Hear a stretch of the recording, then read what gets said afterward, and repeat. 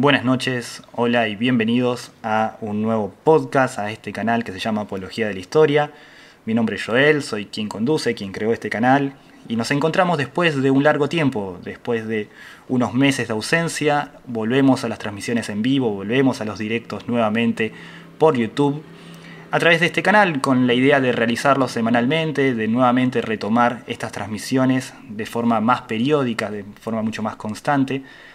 Por lo tanto, es importante recurrir a agradecimientos previos antes de comenzar. Por un lado, agradecer a todos ustedes por haberse suscrito al canal. Hemos superado la barrera de los 10.000 suscriptores, disculpen, en el canal de YouTube. Actualmente estamos en 10.400, lo cual es un número totalmente increíble, por lo menos para mí. Nunca hubiera imaginado llegar a tanto, más dedicado de forma tan poco constante, así que muchísimas gracias a todas las personas que se fueron sumando a este canal. Les comentaré brevemente y haré la introducción un poquito larga antes de abocarnos al tema que nos convoca hoy, que son los 3 libros de Historia Contemporánea recomendados, para explicar algunas cuestiones respecto al canal y fundamentalmente para darles un poquito de tiempo a todas las personas que se quieran sumar a la transmisión en directo, de recibir la notificación que YouTube les avise que ya efectivamente estamos transmitiendo. Agradecemos a las personas que se quieran ir sumando, tienen el chat disponible para saludar, para hacer comentarios, para recomendaciones, para críticas, todo está disponible. Antes de comenzar, les decía algunas aclaraciones respecto a las características del canal. Por un lado, los podcasts en directo seguirán transmitiéndose de forma semanal, todos los martes a las 21 horas, horario local, desde aquí, desde donde transmito yo, desde la ciudad de José de Paz, provincia de Buenos Aires, Argentina, con el objetivo justamente de darle una mayor continuidad a los mismos. Es una cuestión importante para poder realizar los mismos el tema de los directos. La ventaja que observo yo en los podcasts en vivo, que yo observo como consumidor, es ese sentimiento de cercanía, de intimidad, de espontaneidad que te dan justamente los podcasts en vivo. Y permiten dar esa sensación, ¿no?, de un clima mucho más ameno al oyente. O por lo menos eso me ocurre a mí cada vez que los escucho. La gran dificultad que ocurre con los podcasts en directos es justamente eso, la espontaneidad. La exposición a elementos externos a la transmisión. Por ejemplo, las zonas en la cual yo vivo es una zona muy transitada, por lo tanto es muy probable que en algún momento se escuchen ruidos externos por fuera de mi casa. Tengo una perra que vive conmigo, así que en algún momento podría empezar a ladrar, como ha ocurrido ya en algún podcast. Son inconvenientes que sepan disculpar, en algún momento ocurrirán. Por lo tanto, teniendo en cuenta estas aclaraciones, todos los martes espero contar con ustedes, ya sea en vivo o ya sea en diferido, porque estos podcasts quedan grabados para que lo puedan escuchar en cualquier momento por YouTube, y a partir de los días miércoles estarán disponibles en todas las plataformas, ya sea Spotify, Anchor, etcétera, etcétera, etcétera. Saludamos a la gente que va enviando sus mensajes a través del chat, van saludando. Vilaeri manda un saludo, Matías de Simone también, dice que es de San Miguel, mira vos, está acá próximo al partido en el cual yo vivo. Un saludo de Pedro Iván Solano también. Muchísimas gracias por sumarse a esta transmisión. Recuerden que está el chat disponible para que puedan saludar siempre que quieran o hacer algún comentario. Yo lo tengo acá disponible para ir leyéndolo. Y aquellas personas que lo escuchan en diferido y quieran dejar sus comentarios justamente en la caja de comentarios de YouTube, pueden hacerlo también dejando alguna corrección. Es probable que cometa algún error en alguna cifra, en algún número, en algún momento, así que pueden corregirlo, no hay ningún problema. Pueden dejar alguna recomendación de algún libro, pueden recomendar películas, fuentes bibliográficas, lo que les parezca conveniente que pueda sumar, siempre que sea de forma respetuosa, será más que bienvenido. Y de esta forma comenzamos ahora sí oficialmente la transmisión del día de hoy, donde he seleccionado 3 libros, como lo dice el título del episodio de hoy, sobre principalmente historia contemporánea. Uno con el cual voy a comenzar es un clásico que abarca todo el contenido principalmente de los siglos, fines del siglo XIX, siglo XX y estos principios del siglo XXI. Y los otros 2 libros son libros que se abocan específicamente al siglo XX. Son 3 libros que ya he leído, he hecho algún pequeño resumen, una pequeña reseña para comentarles y contarles justamente el valor que tienen los mismos y a su vez recomendarles algunas cuestiones que puedan tener en cuenta al momento de establecer alguna pequeña debate o discusión en el plano historiográfico. Y comenzaré por el clásico, por el libro cuyo nombre es Historia Contemporánea de Europa, 1789 a 1989. Es un libro escrito en coautoría por Asa Briggs y por Patricia Clavin. Tengo alguna pequeña reseña también de los autores para explicar cuáles son su formación. Es un libro que yo he leído en mi proceso de formación como profesor de historia. Estaba dentro de la bibliografía obligatoria de la carrera y sigue estando, por lo que estuve averiguando al momento de preparar el podcast del día de hoy, que sigue estando muy presente dentro de la bibliografía de las cátedras de formación de historia contemporánea, así que es un libro que sigue teniendo mucha vigencia. Para comentarles un poco sobre los autores, Asa Briggs es de origen británico, falleció hace algunos años, falleció en el año 2016. Es un especialista, o era mejor dicho, un especialista en la época victoriana y era un historiador también que establecía mucho su investigación en lo que era la radiodifusión en Gran Bretaña. Él se había graduado tanto como historiador como economista en lo que fue la Sydney Sussex College del Cambridge, donde se recibió como historiador, y a su vez se recibe como licenciado en economía en la London School of Economics. Por lo tanto, tiene una doble perspectiva. A su vez, fue también un profesor de historia de distintas cátedras a lo largo de diferentes universidades, por ejemplo, la Universidad de Oxford, Princeton en Estados Unidos, la Universidad de Leeds en Inglaterra. Llegó a ser vicerrector de Sussex, de la Universidad de Sussex, y rector de la Open University. Y a su vez, Patricia Clavin, la coautora del libro, sigue viva en el momento en el cual estamos transmitiendo hoy en día. Nació el 6 de enero de 1964. Es especialista en relaciones internacionales, en crisis económica e historia del siglo XX. Ella estudió historia moderna, se licenció y realizó su doctorado en filosofía en la King's College de Londres. Y a partir del año 2003 es miembro de la Jesus College de Oxford y a su vez profesora de historia moderna en la Universidad también de Oxford. Por lo tanto, son dos personas más que adentradas en lo que es la visión de la historia contemporánea, principalmente en Europa. Una visión claramente, como ya el propio libro lo dice, una visión claramente eurocéntrica, que si se quiere podrían ser algunas de las cuestiones que podríamos destacar de este primer libro. Es un libro que inicia su derrotero a partir de la Revolución Francesa de 1789, con un capítulo establecido a partir justamente de la Revolución y el ascenso de Napoleón al imperio, que abarca desde el periodo de 1789 hasta la caída de Napoleón en 1815. Analiza también el orden y los movimientos de las revoluciones burguesas en este primer apartado, que finaliza con la construcción de los nacionalismos a partir de 1848 hasta 1878. Continúa el libro en un segundo apartado analizando justamente las causas de lo que sería la Primera Guerra Mundial, las rivalidades y la interdependencia, todo el proceso de imperialismo que derivaría en lo que los autores denominan la Guerra Civil Europea. Esto me pareció interesante al momento de hacer esta pequeña reseña o este pequeño resumen, destacar cómo ellos nombran justamente a la Primera Guerra Mundial como una guerra civil, de origen principalmente civil, en estos acontecimientos.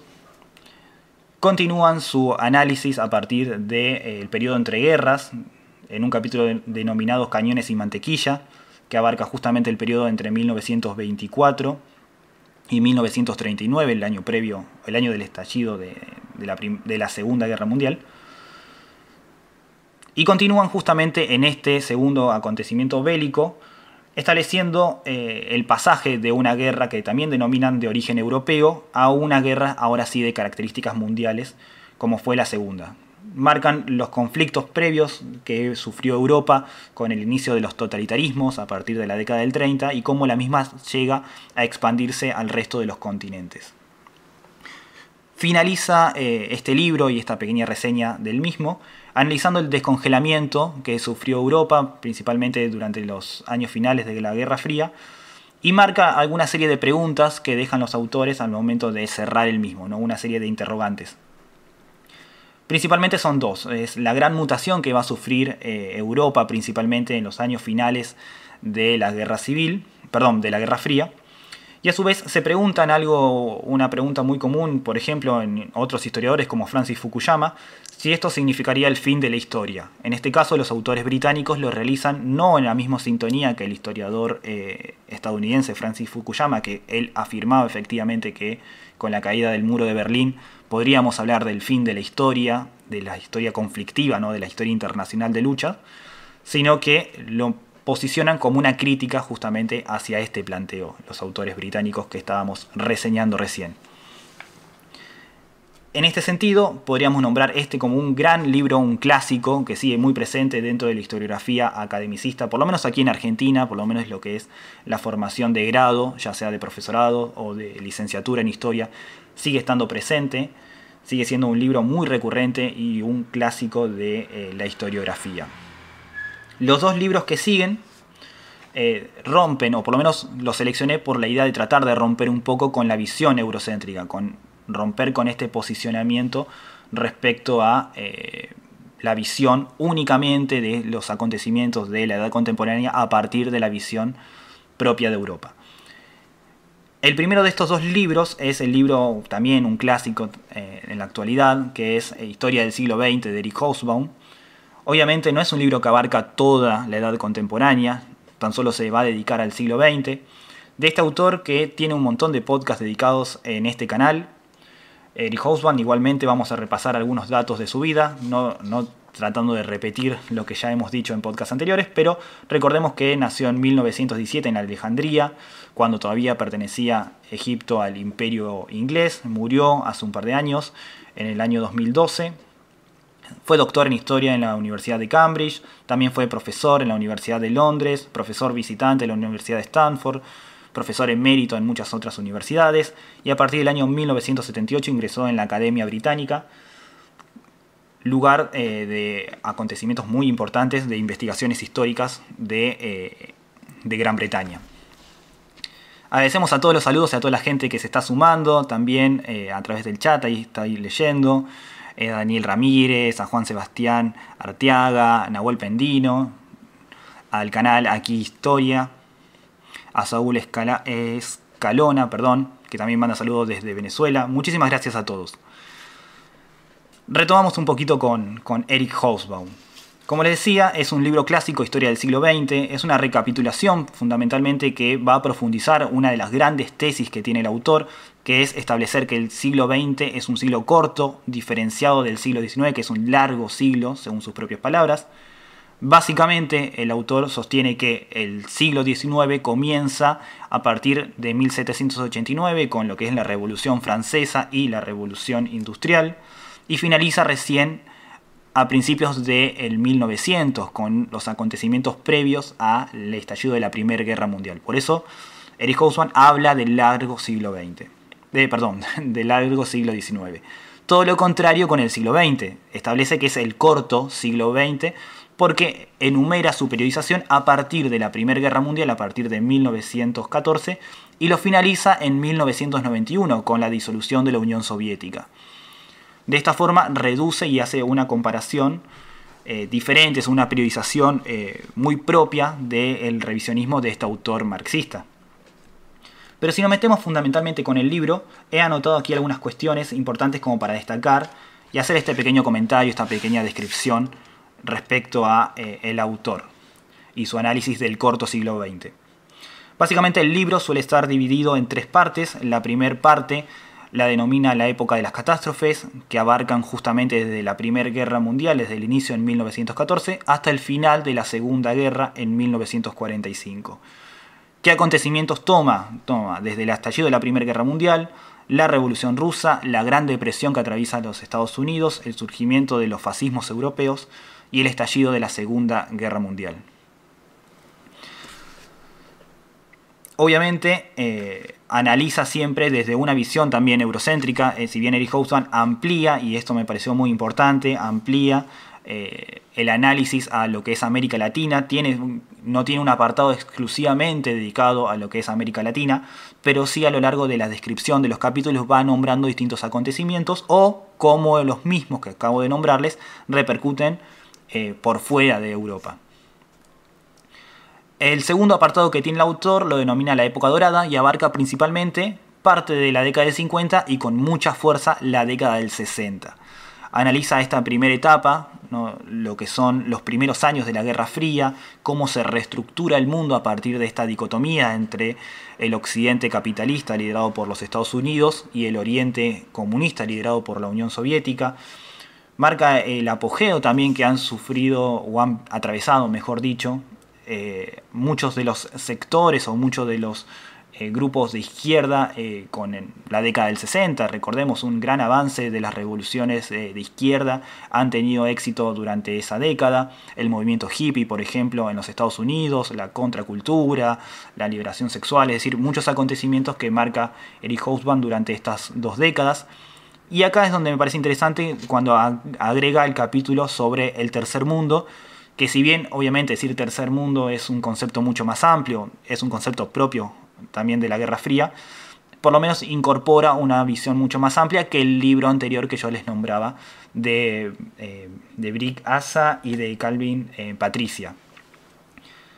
Y el tercer apartado que tiene el libro de Eric Hobsbawm se denomina El desprendimiento, que analiza las últimas 3 décadas del siglo XX, lo que son la década del 70, 80 y principio de los 90, y analiza fundamentalmente el desmembramiento de lo que es la Unión Soviética, cómo se empieza a fragmentar el bloque comunista, cómo poco a poco se termina reestructurando y fortaleciendo el capitalismo a partir de las propias crisis sistemáticas que van teniendo. Nombra fuertemente la crisis de 1973, la crisis del petróleo, de la OPEP, y cómo Estados Unidos pudo sobreponerse a la misma, cosa que no ocurre del bloque soviético. Esto provoca una gran crisis que todos sabemos después termina con la disolución de la Unión Soviética y la caída del muro de Berlín. Marca 3 cuestiones muy importantes que las señalé puntualmente, que son los giros que va atravesando el mundo, principalmente a través de la emergencia de cada vez más agudas y más cortas en su periodo de crisis. Especialmente marca 3 ejes de crisis que surgen a partir de los 90 y que son una constante. Son las crisis económicas, las crisis sociales y las crisis ecológicas, y eso me pareció muy interesante al releer el libro. Y a su vez, como para hacer un análisis general del mismo, me parece muy interesante siempre nombrar a Eric Hobsbawm, porque no teme discutir o polemizar con la extrema izquierda o con la extrema derecha. Si bien claramente Hobsbawm no rehúsa a su formación marxista, a su marxismo británico, y siempre se posiciona con una fuerte inclinación a favor de los trabajadores, a favor de los sectores populares, a favor de los sectores oprimidos, siempre plantea una relectura o un posicionamiento crítico también con algunas cuestiones historiográficas o de la bibliografía clásica del marxismo o de la izquierda en sí. Esto se ve claramente cuando analiza por ejemplo, la Unión Soviética de Stalin, ¿no? Marca un fuerte posicionamiento crítico respecto a muchos de los accionarios. Eso me parece muy interesante y también me parece muy importante, y en el sentido crítico, que si bien nombra lo que es América Latina o el resto de los continentes o de los espacios poblacionales por fuera de Europa, la mirada sigue siendo con un condicionamiento eurocéntrico y muy acotado, ¿sí? Pero me parece un gran libro, un clásico. Recuerdo haberlo utilizado un capítulo para lo que fue mi tesis de grado cuando hice el profesorado, así que es un libro muy muy recomendado. Paso a leer un poquito lo que están comentando muy activamente en el chat. Me alegra mucho poder observar todo eso. Están discutiendo respecto a los aportes de Eric Hobsbawm. Joya ese libro, dice Pedro Iván. Lo comencé en la licenciatura y sigue siendo fascinante cuando le doy una revisada. Yo soy estudiante de historia, mis profesores me mencionan mucho el libro de Eric Hobsbawm. Aún me falta conocer muchísimos autores, pero en particular me lo mencionan mucho, dice Daniel Ramírez. He leído mucho a Hobsbawm, dice aquí Historia, mi clase de historia en la universidad. Fanático de la problemática de algunas cosas. Es verdad, Hobsbawm sigue teniendo mucha vigencia, aquí por lo menos en Argentina. Gran parte de lo que son la formación de los manuales escolares se sustentan fundamentalmente en lo que es la visión historiográfica de Eric Hobsbawm. Saludos de Paraná, Entre Ríos, estudiante del profesorado de Ciencias Sociales, dice Pablo Carrero. Muchísimas gracias.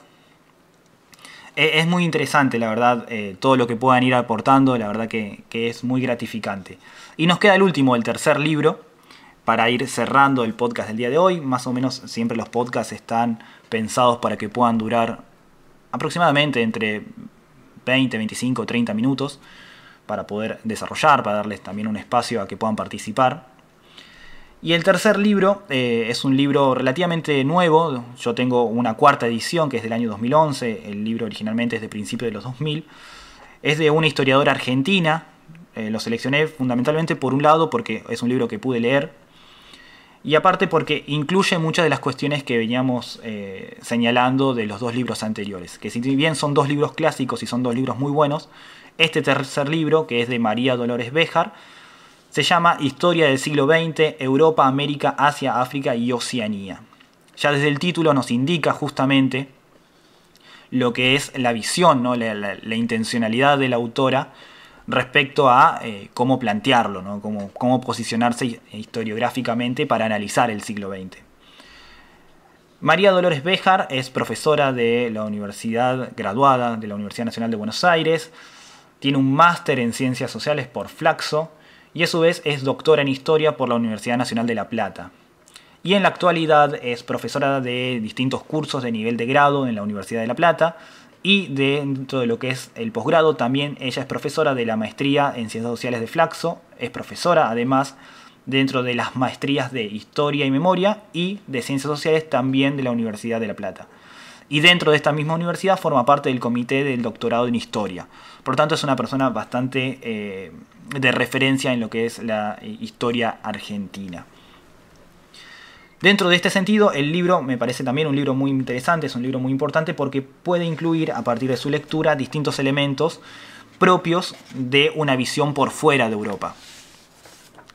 Es muy interesante saber que el posicionamiento que realiza intenta posicionarse bajo una visión no eurocéntrica. Si bien obviamente esto puede ser muy complicado porque los grandes acontecimientos del siglo XX ocurrieron a partir justamente de las rivalidades entre las potencias europeas, no puede dejar de lado esa prioridad de darle a la articulación tanto de la economía o de la política a nivel mundial propio de las potencias europeas o de los Estados Unidos. La autora misma marca, y lo he seleccionado la cita textual, dentro de la introducción, cómo se trata justamente de aclarar esta realidad y paso a leerlo.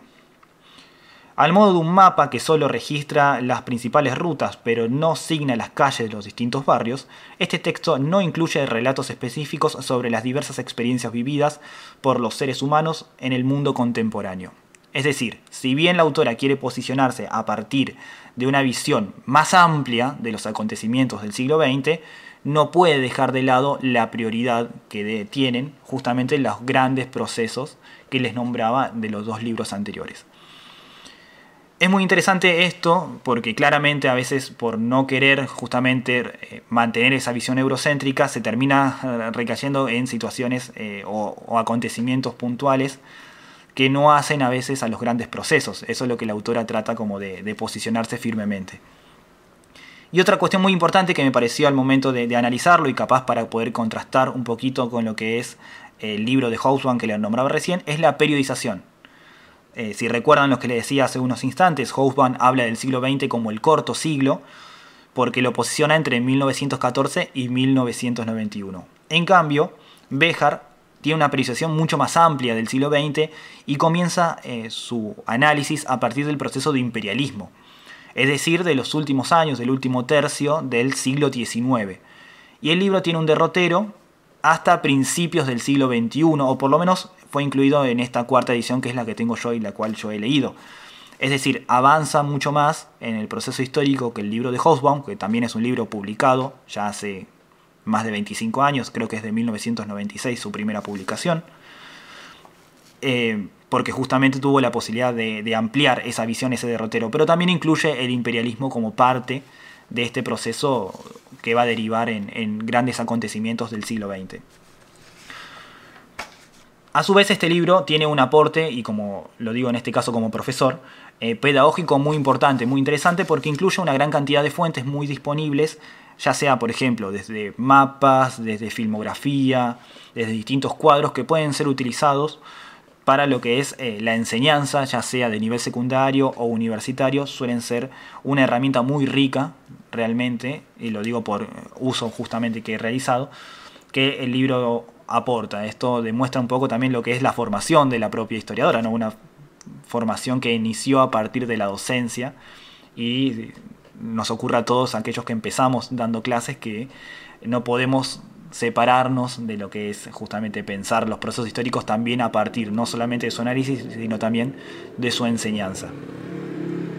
Y de esta forma cerraríamos, ¿no?, un poquito con este tercer libro que amplía o que intenta ampliar la visión de los acontecimientos del siglo XX de esta historiadora argentina, y esperando también lo que puedan aportar, ¿no?, y decir ustedes desde el otro lado. Por ejemplo, con lo que están diciendo a través del chat, ¿no? Daniel Ramírez: a mí me llama la atención la historia de América Latina en el siglo XX, su formación y en especial los gobiernos autoritarios. Es algo que quisiera saber más a fondo para analizar en el futuro. Es muy bueno eso. Hay un podcast en Directo justamente donde hablamos de los golpes de estados en América Latina. Es muy interesante. Pablo Carro dice: tal vez Béjar es más cercana al largo siglo XX de Arrighi. Exactamente, sí, claramente. Está mucho más alineada con esa historiografía, que también es una historiografía que surge a partir de los años 90, son los primeros justamente en analizar lo que fueron los acontecimientos del siglo XX, efectivamente. Es muy interesante todas estas cuestiones. Y también aprovechamos estos últimos minutos para comentarles, y a modo de despedidas, primero que nada agradecerles a todas las personas que están del otro lado escuchando el podcast. Es muchísimo lo que a mí me gratifica saber que del otro lado hay personas tan atentas que pueden ir escuchando y comentando. Recuerden que pueden dejar un like si están viendo este video por YouTube. Eso ayuda al algoritmo a que pueda visibilizarse mucho más el canal, o dejar algún comentario o alguna recomendación. Ni que hablar si se pueden suscribir también, es bienvenido. Recuerden que pueden activar justamente las notificaciones del canal para que todos los martes a las 21 horas puedan recibir la alerta y sumarse a la transmisión y debatir en este pequeño espacio. Recuerden que también están todas las redes sociales disponibles en la descripción: Twitter, Facebook, Instagram. Y además, una de las novedades que tenemos en el canal, en la cuenta, es la apertura de un canal en Twitch donde transmitimos películas en directo todos los viernes y domingos, películas históricas, a las 22 horas, también horario de Argentina. Ya estuvimos viendo el viernes pasado la película 1917, el domingo estuvimos viendo Jojo Rabbit, y este domingo a las 22 horas estaremos viendo Goodbye Lenin, la película sobre la disolución de la Unión Soviética y la caída del muro de Berlín.